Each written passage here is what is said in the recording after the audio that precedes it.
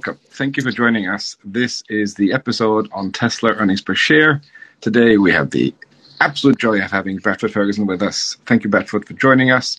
And also we have a friend of ours from the trader community that you might all know. It's JPR 007. Thank you both for joining us. Good to be here. All right, let's do a quick introduction. We also have our regular crew with us. Guys, you want to say hello? Hello, everybody. Glad to be here. What's going on? I think this will be a great episode. Can't wait to jump in. Hey, everyone. Welcome to our podcast. Super excited for today's episode. All right, awesome. So let's get started. Just a little bit of background on you, Bradford, because obviously a lot of people know you, but could you give us a little bit about your financial experience and what you've done in the financial markets? Yeah, so after college, I was a stock options trader at the Chicago Board of Options Exchange for over 5 years. And then I came down to Indiana and work in a registered investment advisory. And I handle investments for the firm, and I have for 16 years.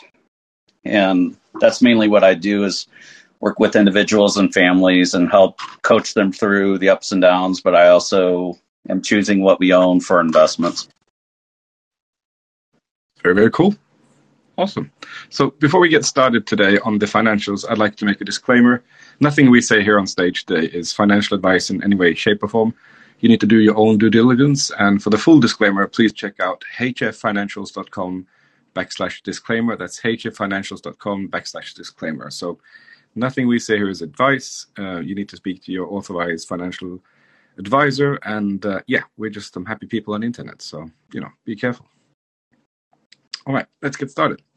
Bradford, you had some interesting perspectives coming into this quarter. Would you like to tell us something on why you had some figures prior to this quarter that was deviating a bit from the markets in general? Yeah, so I've been following JPR 007 for some time, and he has this new production tracker that he has a really cool graphic for. But basically, when I'm looking at what Tesla might do for a given quarter, I'm looking at it more from the production side.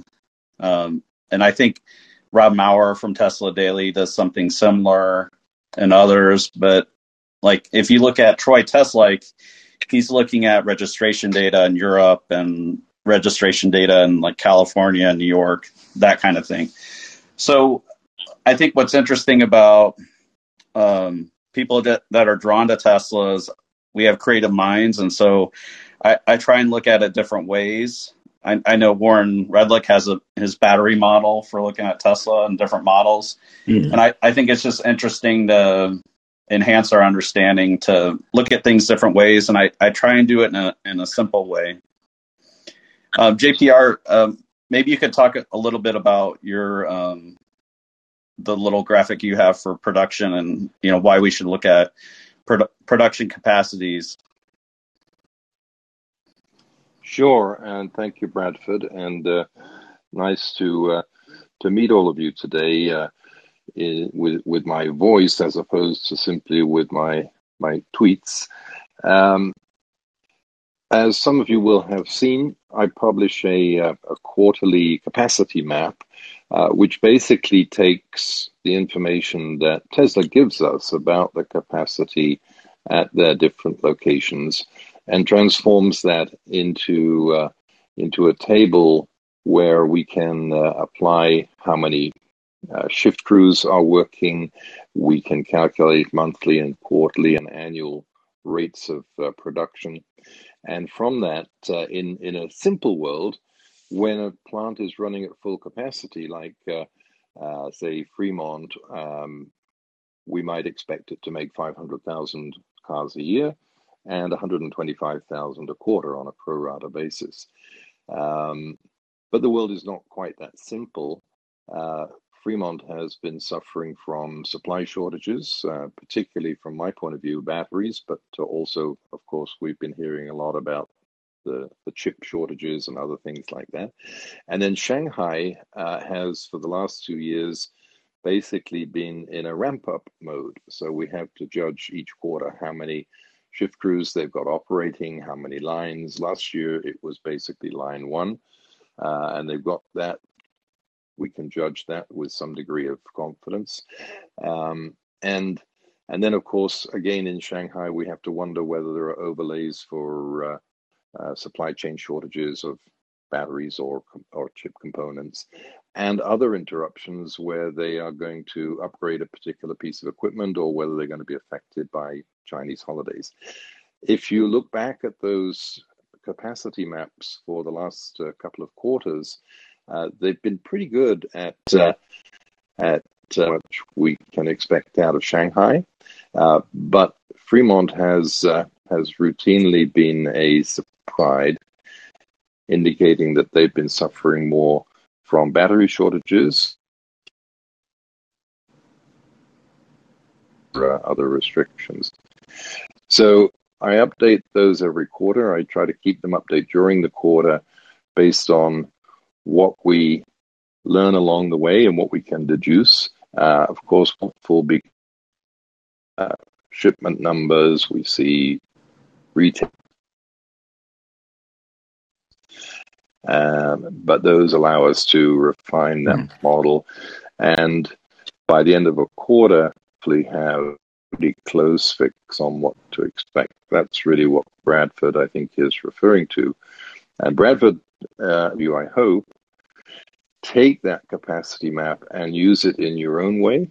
You apply your own judgment. I'm not trying to say that it's the right answer, but it's a framework for us to think about those things. Yeah, so I was looking at August, and we heard the rumor that, and this was from the drone pilot. So this is the guy, he's watching the factory all the time. You also have people, I think there's people in China literally counting the cars coming out because I think it's valuable information to have. So why wouldn't they count the trucks or cars to leave that factory? I think they have people counting cars at ports as well. And so I heard from someone who talked about the accountant. He was talking about loading times in August, and loading times from the China factory were 40% higher in August compared to July. And, that implied, after we knew that local sales were around 10,000 or more, that exports might have been 35,000. So it ended up, they did 44,000 and local sales were a bit higher. Exports were a bit lower. When you're extrapolating things, you have to be careful. So, I wasn't betting my life savings on this or anything, but it was just interesting to me. And so, looking forward at Q3 delivery figures,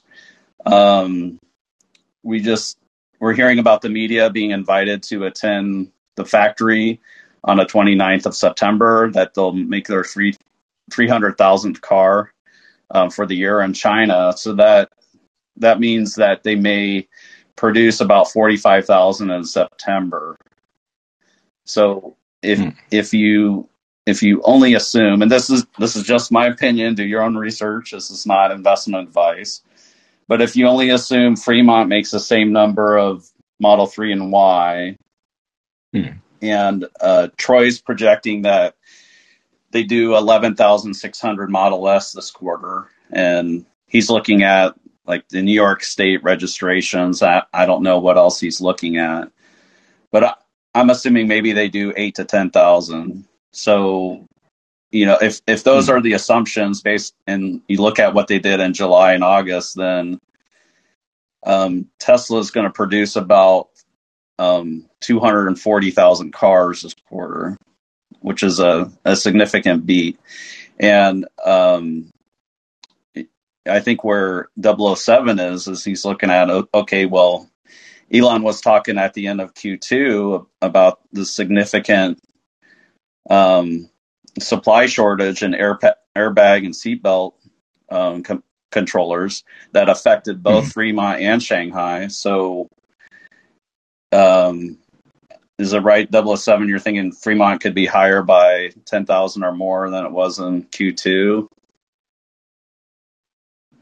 So what we were surprised by in Q2 was how severely Fremont was off from our expectation. In Q1, our numbers on the aggregate for Tesla were pretty much right on the money.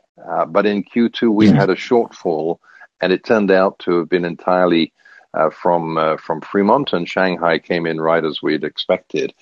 So, as we heard, Tesla was clearly, sharing some of these challenges with us. But my view is that when they share a challenge, it means they've already started getting it under control. And I continue to think that their biggest challenge has been battery supply, not enough coming out of Nevada. And I'm aware that they have taken initiatives starting quite a few months ago to bring new batteries from China to the US for the SR models, using the lithium phosphate battery cells from CATL. And I'm expecting that those will have started flowing into helping Fremont get back up to its regular production rates. And I'm assuming that some of the supply chain challenges in other dimensions will have been mitigated because Tesla's not going to be sitting on its hands. So where I might expect Fremont to do 125,000 in a normal quarter, and Troy Teslike, for example, is looking at maybe closer to 105,000. I'm saying, well, I think, we're not going to see a 20,000 unit shortfall. We're more likely to see perhaps a 10,000 unit shortfall, and they could beat that. So my aggregate for the quarter as a whole, when I take everything into account, which I've published on Twitter, is actually around 250,000 with some potential downside, maybe a 5,000 down, and maybe another 5,000 on the upside. So that, I think, is what Bradford is referring to there. It's very exciting that you've essentially made this approach to number of vehicles that's proven so accurate the last time around. And if we look at the assumptions, they're difficult to disagree with. But with those figures in mind, what would this represent? So we know you were pretty accurate the last time around. You've made some assumptions this time that seems fairly reasonable, and we get to a relatively high production rate.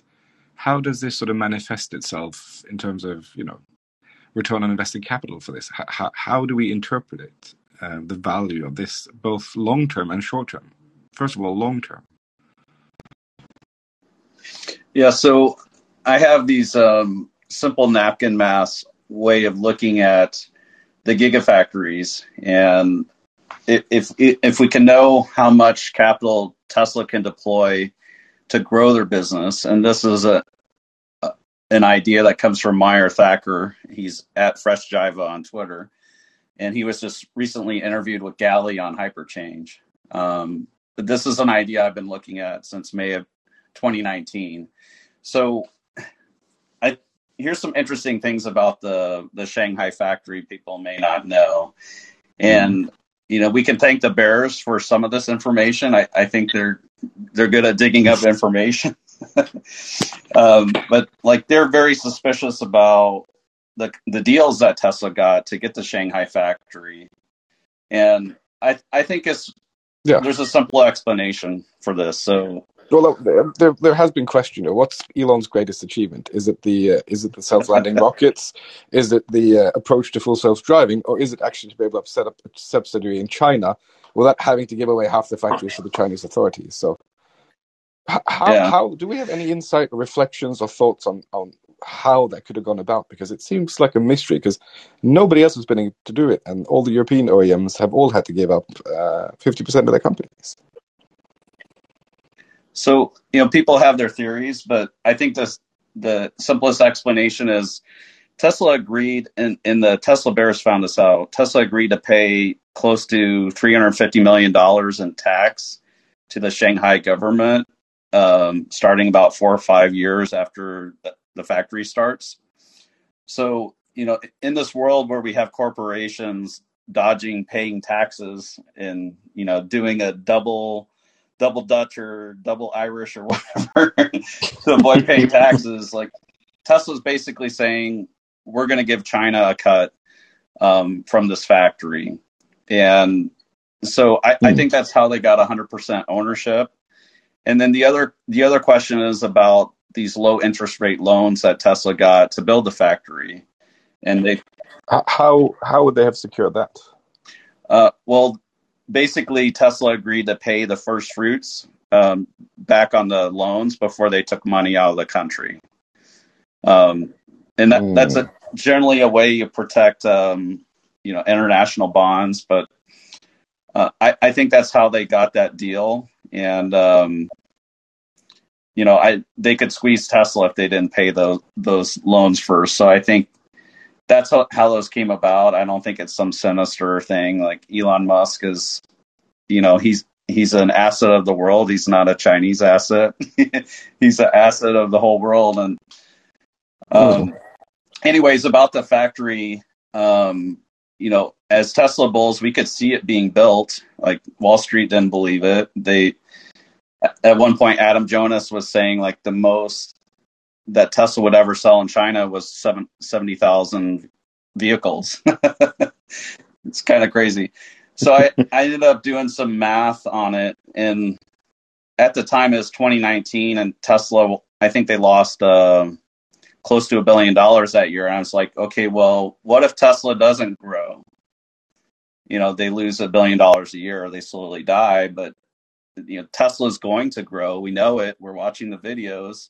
Okay, how much are they going to grow? Well, the factory, the highest number I saw in the media for phase 1 was 1.6 billion. So that's how much they put in. And the initial capacity of phase 1, which Tesla may have lied on the low side, they said it's 150,000. And you take that times the average selling price, which conservatively at the time was $40,000 US. So you get $6 billion a year in revenue. And, Sandy Munro basically said margins were going to be 30 in China, but I was just looking at 25% margins just to be conservative. And basically that means is, the amount of volume they do per year times the price times the profit is 1.5 million in gross profit per year. So compare that to a one-time cost of 1.6 billion. Essentially, it's like very close to 100% return on invested capital. And if that's not leverage in a business, I don't know what is. And now we know about Austin and Berlin, and even though things cost less in China, the numbers are still very favorable in Berlin. And it turns out the numbers in China are even better. The capacity is 250,000 for the Model 3. And the gross margin is higher than 25% with localized parts. It's higher than 30%. So when you look at that with the higher capacity, the return on invested capital is over 160%. Now that that number doesn't relate to gross margin. Like that doesn't mean gross margin should be 100%. It doesn't mean that. No, I think we might just add some clarity. When we mean return on invested capital, we're essentially looking for the performance ratio that aims to sort of measure a percent return on invested capital. And it's essentially NOPLAT over invested capital. So net operating profit over essentially CapEx or investments into the factory. How much money do you get out for how much money you put in? So we are able to essentially improve that factor without adding more margin on the end product, are we not? Right. And, obviously this doesn't include the cost for superchargers in China. This doesn't include the cost for Tesla centers. But the intention is for Tesla to run those at no profit. So, I'm not giving Tesla any credit for capital they invest in those. Obviously you need to take tax out of those numbers. So whenever you look at a potential profit, you need to take tax out too. But it's like, that just got me thinking about the leverage Tesla has in its business. And when we look at Giga Berlin, and I'll tweet out some of these numbers just so you can do the math, but it's really simple multiplication. Sure. You have an initial capacity of 500,000. Model Y is probably going to be closer to 600,000. So I'm being conservative here. I'm looking at a 50,000 US dollar average selling price. It's higher than that right now. And just 25% margin, despite it being Model Y, despite, having the front casting and the new paint shop and all that. So $7 billion is the highest cost I've seen in the media. I really doubt it's 7, but we're just being conservative here. So when you take all that capacity, multiply it by, the revenue, and then take the profit, that's $6.25 billion in incremental profit from a $7 billion investment, even in Europe, even with higher costs. And it's 89% return on invested capital. That just blew my mind when I did that. That's my pinned tweet right now. Yes. So, and this is what I appreciate about your analysis, Bradford, is because it's about analysis of strength lies in its ability to self-reflect over its own weaknesses. Right? You've taken out the supercharger costs, whether it's this or the framework that JPR was mentioning initially. You are still being conservative and still getting to these numbers, right? And that's when you extrapolate, you have to be conservative. But despite that, you're getting these figures. Yeah. So you look at long term, and Meyer Thacker did this with Galley. Look at Tesla potentially making 20 million vehicles per year. So if they're making $10,000 per car and it costs about the same to build that capacity for 20 million, you're looking at Tesla having to spend up to $200 billion on the car factories alone. But what that leads to in this simple math is potential profit of $200 billion per year in the future.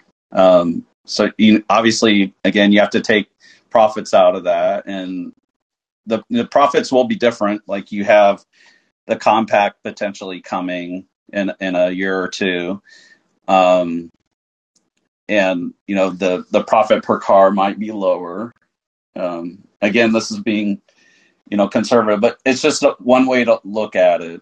And the other thing is, we also know 4680 is coming, and that's something that's a problem I'm actually working on now, and I actually want people's help with this. Excuse me, give me a moment here. So what I need to figure out is how much it costs for Tesla to build 4680 capacity, and what I'm wanting to figure out is how much money they spend per gigawatt hour of capacity. And the reason I mention this is I think there's a backdoor way to calculate this if we refer to battery day, and then multiply that that savings that they mentioned in battery day times the cost that it either costs Panasonic today to build a new line, or that it costs for Panasonic to build Giga Nevada. So if we could figure that out, if we can know how much it costs Tesla to build a gigawatt hour of capacity, then we can know what it costs for them to build 100 gigawatt hours or even 3 terawatt hours. And we know that Tesla saves a lot on a per pack basis for 4680. Right now on a nickel battery, they're spending maybe a little over $100 on a per pack basis, and Tesla's talking about by 2025 getting that down to $50. So we could figure out, okay, how much does Tesla save? This is like the return on the 4680 line. How much can they save? And then we can divide that by how much does that investment cost? And I suspect, I don't know if this will prove true, but I just go where the data is, and I suspect this return on invested capital for 4680 lines is over 100%. So those two things are going to drive the quote unquote Tesla as an automobile business. Those will drive the valuation for me in my mind. But then you have all these, other calls on it. So those are my thoughts on return on invested capital. I'm curious, 007, or Alex or Sawyer, if you have any additional thoughts. Well, go ahead. So let me try and sort of just bring what Bradford has said into one sort of one conclusion. As those who follow me know, I look out to 2030. I see 25 million vehicles. I see an average price of 40,000 before taking into account inflation. So that's mix adjusted down from the current level, say 55,000, allowing for cheaper vehicles and so forth. So 40,000 a vehicle at 25 million vehicles is a straight $1,000 billion of revenue, or 1 trillion if you like to use that number. And everything I see tells me that they're going to be able to run with 30% gross margins, assuming that they're doing a significant amount of the battery production themselves. You know, it won't be 4680s. It'll be some further generation by then of the battery technology evolution, but 30% gross margin. So that means $300 billion of gross profit. And then I've tried to make as big a number as possible for R&D costs and overhead costs, but still I end up with an operating profit that's around 225 billion. Take out the tax that Bradford referred to, generally around the world that they'll be paying tax, and I end up with net income of $180 billion. Then you apply, a 20 times multiple or something like that, and which one are you roughly using? Are you on the 20, or where are you putting it? I'm using the 20 as what I call a seller's price. I use it 10 times for a buyer's price, which is where we're at the moment. But by my calculation, we're around a 10 times multiple today. But I use a 20 as a seller's price, and obviously, if you can get 30, then you're going to be very happy. But but that gives us a basic number. Now, if I look at that over time, right?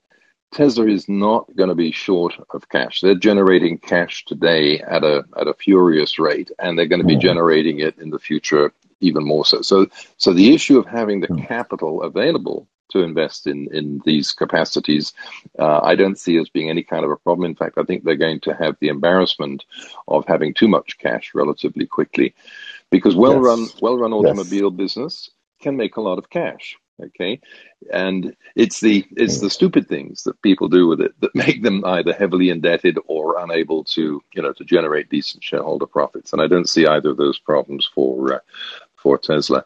So that is just sort of a quick nutshell calculation, and anybody can make their own adjustments to it. But I think gross margin in the future is something that will be a management choice and not a market-driven consideration. They will price for I think they're doing it already. I think we're seeing 30% we speak. What Bradford has referred to in Shanghai, being diluted by perhaps less efficient operations in Fremont, and it's only going to get better. So I think they can afford to maintain 30% margins even whilst bringing down the affordability of the vehicles, as well as bringing down the mix of the vehicles, because there's no reason you can't make 30% gross margin on a $25,000 vehicle if you've designed it properly.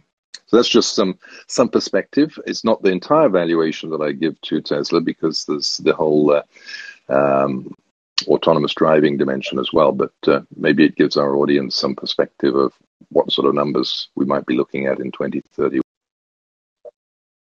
Absolutely. It's very exciting. I mean, we seldomly see this kind of return on investment, and we are doing this in a sort of non-traditional way, in the sense. I feel it's almost like applying a PE type approach to evaluating a big company that's listed, because we're not really discussing discount rates and bringing back a flow. We're doing multiples approach, and at a very high level, it's really difficult to disagree with some of these figures. But well, to what does this comment say? on that, Sure. To comment on that, I think the traditional way of applying a P multiple to earnings is a very valid way of determining the value of a company when it's reasonably mature. The problem with Tesla is you apply that to it today and you completely miss all the growth potential. So I took my projections out until the growth potential appeared to become less than 15% per annum. So around 2031 is where I see the trajectory of growth in the normal automobile business falling below that 15% per annum rate, because they're really big and they're getting to saturate the market. And at that point, my discount rate would make any future value become less in today's terms. So valuing it at some future point and then with on a multiple basis is very simple. Really simple, and the best thing to do with analysis is to try and make it as simple as possible. And then I do discount that back to today to try and figure out, okay, what would my shares in 2031 be worth in today's money at a 15% discount rate? And a lot of people think that you should apply lesser discount rates, but I have a different viewpoint on that, which we won't go into today. I've always used 15%, and I see no reason to change. So if you give yourself a lower discount rate, you're going to make a lower profit. I mean, it's just the way it goes. So that's I think it's really a combination of classic, well proven multiple analysis, together with overlaying that then with a discount back to the present, even though the future is 10 years. And this is great perspective, and it's about applying different perspectives to different timelines at different phases of a company's growth, because this is still, by all means, a growth company. But how would this kind of level of return on investment be different, let's say, from Tesla to, I think Mario touched upon it with Gallagher, to Ferrari? But if we can get this kind of return on capital, the question is only scalability. And essentially, how far could we push it? So can't scale Ferrari. Therefore, you might as well value them on a current basis, right? There's no growth to talk about that. To be honest, if you look at it, you can't scale VW either. Their revenue base has been flat for the last 10 years outside of the quite separate Chinese operations. So, a typical current legacy OEM has the problem that they can't really talk a growth story. They have to shrink their ICE business and they have to grow their BEV business. And if they're really lucky, the two numbers will end up being the same 10 years apart. So they're challenged by that unless they can find a way to truly drive a growth engine into their business. Whereas Tesla doesn't have that problem. It's all about growth. There's no point trying to value it based on what it's doing today. It's about the fact that for every reasonable consideration, they're going to be lots and lots bigger in the future. I've used their 50% growth rate for my near-term estimate, but even I've tapered that off as the market, as they grow up towards I think it's about 2027 when I start reducing that growth rate, because the S-curve of penetration would otherwise make them more than 20% market share. Just a question out of curiosity, what's the global tax rate you've applied? Because the reason I ask is we've seen the current administration has been fencing and championing for a global tax rate that's got regulators here in Europe quite excited. Can I ask sort of what level of tax rates you're putting in the global perspectives in, let's say, 2030? So when I first did this analysis, it was 2 years ago, and the basic US tax rate was 20%. So I applied 20%, and I have not changed it. Now, we could argue that today it might be 21% in the US, but we can also argue that if you look at Apple or some other global company who manages their taxes worldwide, the actual tax rate is somewhat lower. So I've taken a very plain vanilla approach to that. And of course, that tax rate could be better, in fact. It could be worse, in fact. But I think the middle course that I've taken is reasonable.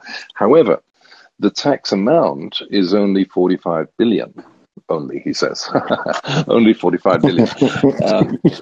It doesn't, it doesn't change the answer within the era of estimate. I'm not trying to pretend that I can tell what the future is better than 10%, right? And if we change the tax rate, it has less impact than all the other uncertainties that we might consider. Well, this does paint quite an exciting picture for the future, and it's, if you look at the data, like Bradford is suggesting, it's hard to disagree. If anything, it is shocking, and the question is it as scalable as we suggest it is? I think it's quite interesting to listen to the different perspectives, because there's so many ways of evaluating, and this is one of them, but it's proven to be relatively accurate recently, at least. And the fundamentals... Can we?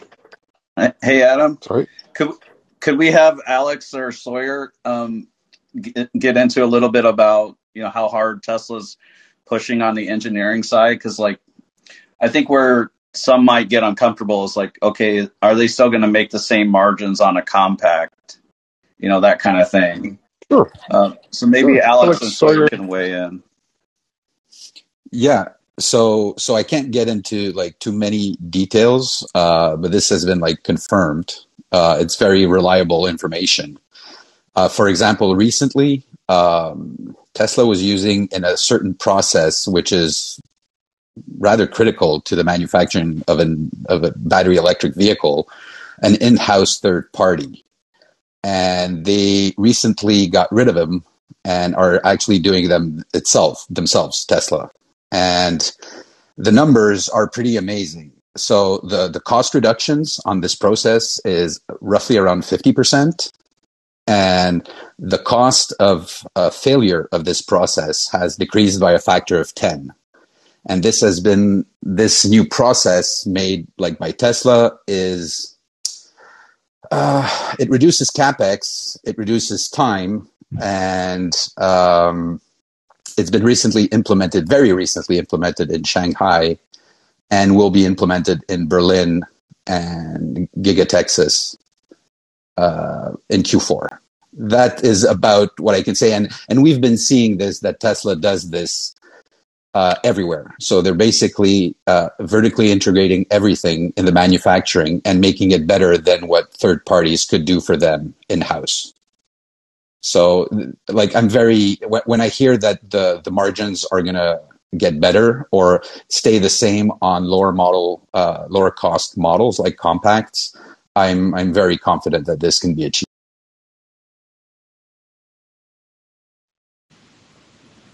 Yeah, I would agree. And it's cool to see, some of the cost reduction figures that Tesla had stated on Battery Day sort of starting to play out in real time, based on what Alex and I had seen. So it's not just, ideas that Tesla had. We're actually seeing direct evidence of these things taking place right now. So it's quite exciting. And then savings in general would just be incredible. And look, in the process of making a battery electric car, a lot of the cost is pretty much commodity stuff, making panels and making frames and putting wheels on it and so on. But Tesla has shown us that they have been driving the technology really hard in the electric motors. Their electric motors stand out far better than anybody else's. But they have recently, with the Model S Plaid, taken that, a whole nother league ahead with this carbon fiber wrapping around the motor to stop it sort of blowing itself apart. So I'm sure that not only are they targeting motor improvements and targeting battery improvement, targeting some of the other very critical electronic components that go into an electric car, like the inverter, which is a big cost, a high cost item. And I'm sure the manufacturing processes for making those have rates, as do making batteries. Batteries have a 25% yield loss on relative to capacity, as we've seen from Panasonic. So attacking these areas that have not necessarily seen the light of day in the past, they're just finding opportunities to bring the costs down significantly. It's not just about, can we make cheaper cells? It's about, can we make cheaper packs? It's about, can we make better motors at a lower cost? And can we make some of these other electronic components that are going to be so critical in the future? And I'm still waiting for another wonderful innovation that Tesla has teased us with, which is the whole wiring harness area. Once you solve the wiring harness, you can put a vehicle together more like a Lego than the processes that are used today. This is quite interesting and will be exciting to follow in the future. I was thinking, Perfect, maybe we could try to sort of get to where this leads us today, because I know we're all excited about Tesla in the long-term perspective, and it's definitely an interesting one for the long-term perspectives. But how does this sort of mount up to a EPS this time around? How would we suggest that Wall Street is missing this, and that there is up to $1 upside to the EPS estimate? Yeah, so Matt Smith turned me on to this. He tweeted this out September 14th, and what he tweeted was that in Q2, Tesla did $1.45 per share, and I believe this is on an adjusted basis. And Wall Street was under $1 at that time. But what's interesting is that we know that we're like 99% sure that Q3 is going to be better than Q2. And we'll get into why in a second. But for whatever reason, Wall Street, as of September 14th, and it's ticked up a little bit since, but they were at 137 a share. Like, they were predicting for whatever reason that Q3 would be worse. So they're just kind of like tracking what Tesla did last quarter. They're not really thinking about anything, which really surprised me. So, with the work I'm doing with JPR and, what we hearing about China, it seems like they're going to do, around 30,000 or more cars in Q3 versus Q2. So we also know that Tesla makes about 10,000 a car. So just really simple math, you take 30,000 times $10,000, that's an extra $300 million in profit. That's just one factor. So then we look at the price increases. So the price increases happen late enough in the second quarter for Model 3 and Y, and this was in Europe and the US, that it really wasn't reflected in what Tesla was able to do in Q2. So a lot of reservations happen, especially in Europe, way before they're delivered. So, price increases really didn't come through. So in this quarter, we may have about 50,000 delivered to Europe. It may be more. And 100,000 3 and Y sold in the U.S. From Fremont. Maybe more than that. But just with an average price increase of about $3,000, maybe? Yeah, the price increase was $3,000, and you just multiply 150,000 times $3,000, you come up with another $450 million. And like, these numbers are big, and it scares me. Like, I have the chance to be like very, very wrong, and that's okay. But it's just like I'm looking at these numbers, and I just have a hard time. Like, people aren't seeing this, and that's okay. I mean, Tesla has higher costs potentially this quarter. The controllers may be costing them more. They might be paying more in raw materials because the economy's been hot. So, maybe it's not quite as good. But then we also have Model S. Like, Model S, we didn't benefit much from in Q2. And Troy Teslike, he does good, and he's been very accurate in the U.S. He's forecasting about 11,600 Model S sold in the U.S. for Q3. So just looking at 10,000, and what I did was I assume, okay, maybe conservatively half of those are long range, and we'll say they make 30,000 on the long range. They sell them for about 100,000, and I have a hard time thinking it costs more than $70,000 to make them. And then on the Plaid, they're making about 50,000. I'm just assuming they cost more and cost significantly more, but that they're still making 50,000. So when you average those out, they're making about 40,000 per Model S. I'm just guessing here. So this is the most speculative piece of this dollar beat. So when you take 10,000 Model S, you multiply by 40,000 per, That's 400 million. You come out, 400 million. And when you add up these three factors, that's 1.15 billion in potential additional upside, and that comes out on a fully diluted basis to a full dollar higher than what Tesla did. And that's like a huge, enormous beat. And that sounds like, it sounds crazy to me. If it actually happened, like I would have to like lay down for 24 hours. Like I'd just be in shock. Like we all know this is exponential. We all know that Tesla's driving down costs. We all know that their order book extends out forever. There's no inventory. We all see this coming, but it's still shocking to me. And there's more. There's a fourth factor. There's a big pricing difference between Europe and China.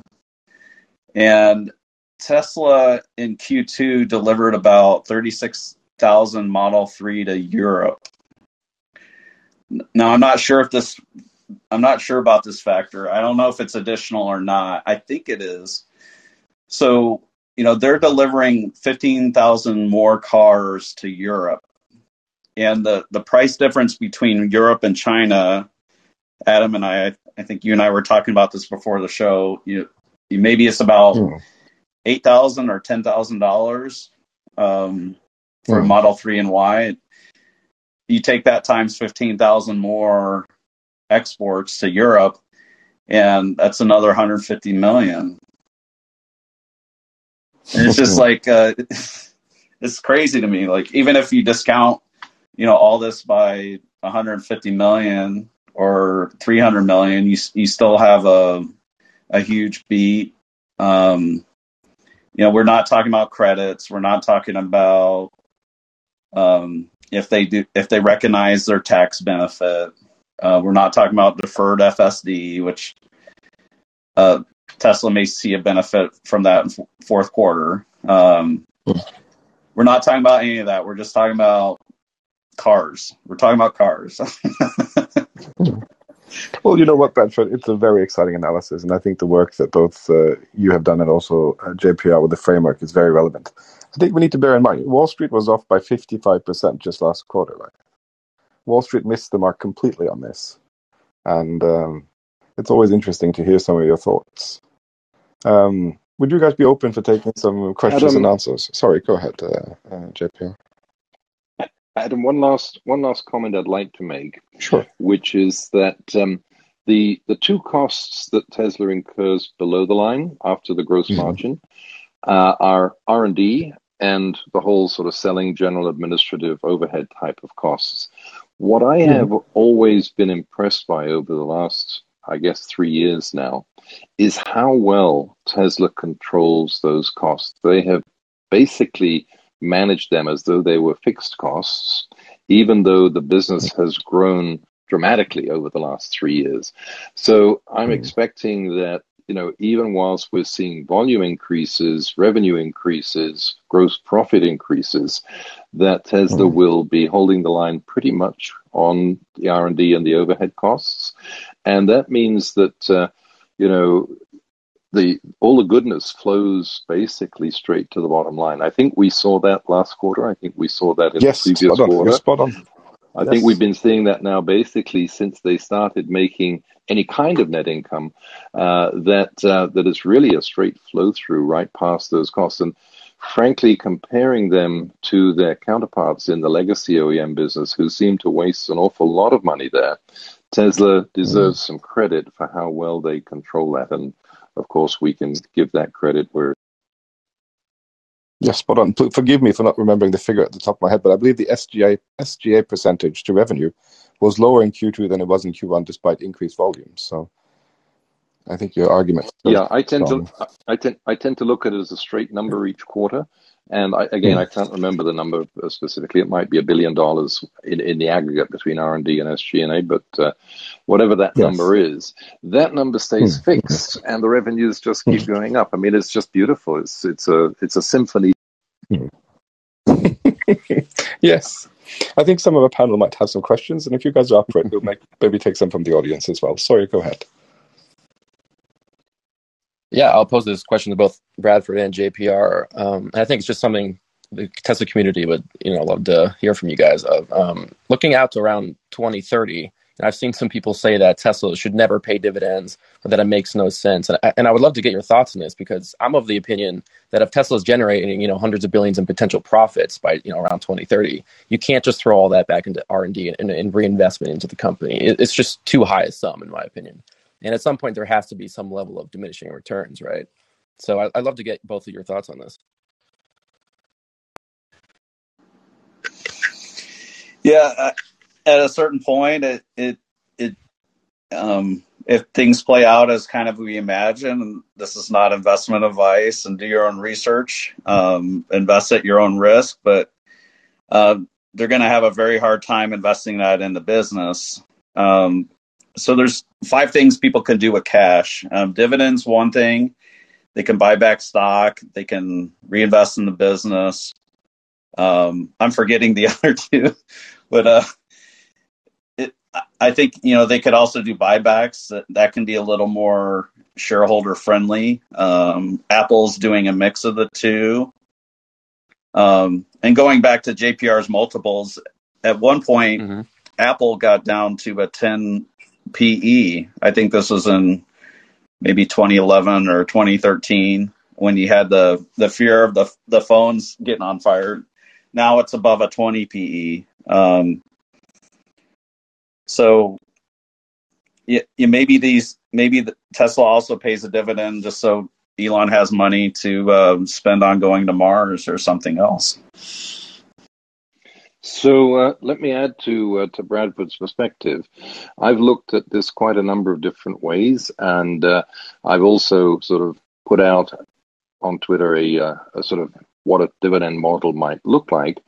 Going back to Apple, Apple was a growth company way back, but today it's only growing at around 7% if they're lucky. So it's no longer a growth company. It's a very mature company, and therefore represents a very conservative picture of what Tesla might look like in 2031. In 2031, Tesla would have organic growth around about 15%, as best I can tell, quite possibly more when we, take into account things that we haven't any knowledge of today. But Apple has been trading in the range of 30 to 40 times multiple. So a 20 times multiple expectation from our side in 2031 is potentially half of what it might really be. Now, fair disclaimer, I'm not a big fan of dividends, because you send that money to your shareholders without them having asked for it, and they have to pay taxes on it. So Apple pays out a small part of their excess cash through dividends at, I think it's a 30% payout rate, but it's really a small part of the cash that they're using up. The big part is how they do the share buybacks. And as I look at what Tesla might do once they start to have this excess of cash, this embarrassment of riches, is I see the potential to buy shares back rather than issuing dividends. And buying shares back means that no shareholder has to do anything that they don't want to, right? Because those shares are just bought out in the market. And so the shareholders who stay in become part of a shrinking pool of shareholders, and therefore their value per share goes up. I've assumed that Tesla will continue diluting its share base by a couple of percent per year for various obvious reasons. But if they were to reverse that, then the per share value in 2031 would be way higher potentially than anything that we've projected so far, because the total value of the company doesn't change, but the number of shares that it's spread over. And if I was Elon Musk, I would be looking at that and saying, yeah, that doesn't force me to sell any of my shares, and yet my proportionate share of the company goes up, and those shares become more valuable. And if I do wish to cash them in and pay a vast amount of tax on them so that I can channel that the remaining cash into SpaceX or into going to Mars in any other form, then obviously, he's doing it at a better price than otherwise. So I think whilst we have to expect that Tesla is going to have too much cash, as Bradford says, there are a number of ways that you can use that, including acquiring other companies that have, attractive technology or whatever. Although, frankly, acquiring them with shares today seems to make more sense. But I think that there are businesses hiding inside Tesla that we haven't yet, given any credit to. And if they're going to start making robots, and if those robots are going to be part of the mission to Mars because it's easier to send, inanimate objects there rather than human beings, you can imagine the scale of a robot business applied on a world basis and on a extraplanetary basis could be quite interesting. And if it's profitable, it would be a very attractive use of excess cash whilst furthering, the stated mission that Elon is passionate about. Yes, it's possible the robots might be relatively inexpensive to make, but if they're economically valuable and useful, that'll take a lot of research. And while they're really good on the vision side, it just may take more. So, yeah, I think that's another use for cash, and I think them introducing these other areas is a great way to keep talent at Tesla. Like if they ever figure out autonomous driving, they don't want to lose all that brain power. If people get bored and they're on project vacation, as far as not needing to be involved in the autonomous driving. So I think there'll be more uses for cash, and it's possible. Like if Tesla runs their own fleet of cars, that's a big use of cash. They're not, they wouldn't be getting revenues for that car immediately. Be getting a smaller per mile revenue if they would run their own fleet. But then eventually they got too much cash. Good problem to have. Just in terms of R&D, you should bear in mind that the R&D amount that I've provided for in 2031 is $50 billion. Now, that is much larger than any other automaker is spending in today's world. And yet it's only 5% of revenues, which and a very reasonable number to have as an R&D budget. So there's plenty of R&D spending already built into these numbers for bona fide R&D. But as Bradford says, there are many other ways that you need to deploy this money for capital purposes. If you're going to develop good robots and then replace human beings in your factories with those robots, then you might a lot of robots, even if you've learned how to make them very economically. Right. Exciting. Thank you. If anybody in the audience has some questions, feel free to call in and we'll bring you up on stage. The word is yours, Jessica. Yeah, I got one last question for Bradford. Maybe just first of all to clarify something. You said you expect $1 EPS higher than Wall Street currently projects. So that would be $2.40-ish, right? Yeah, I think it could be 260. Without the added 15,000 going to Europe, and then maybe it could be 275. I don't know how taxes play in, and again, it's like such a big surprise and shock. Like I don't believe it myself. So even if they came close, I would be hugely surprised by. Okay, we are actually planning to host another room during the earnings release. Would you be interested in joining us? So in case you hit it right on the head, that we could get your reaction, that would be super hilarious. Yeah, that's cool. As long as I'm allowed to both drink and lay down at the same time. Yes. Deal. Deal.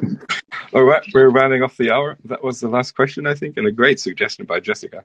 I think it's in a place to say thank you very much to JPR. It's been a pleasure meeting you. And Bradford, thank you so much for being here with us, sharing your models to both of you.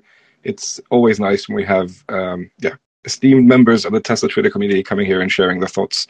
Appreciate your time. Thank you very much. And great talking to you guys. Cheers. Cheers. Feel free to ask us you. questions on Twitter. Thank you, guys. All right, we're closing the room in 3, 2, 1.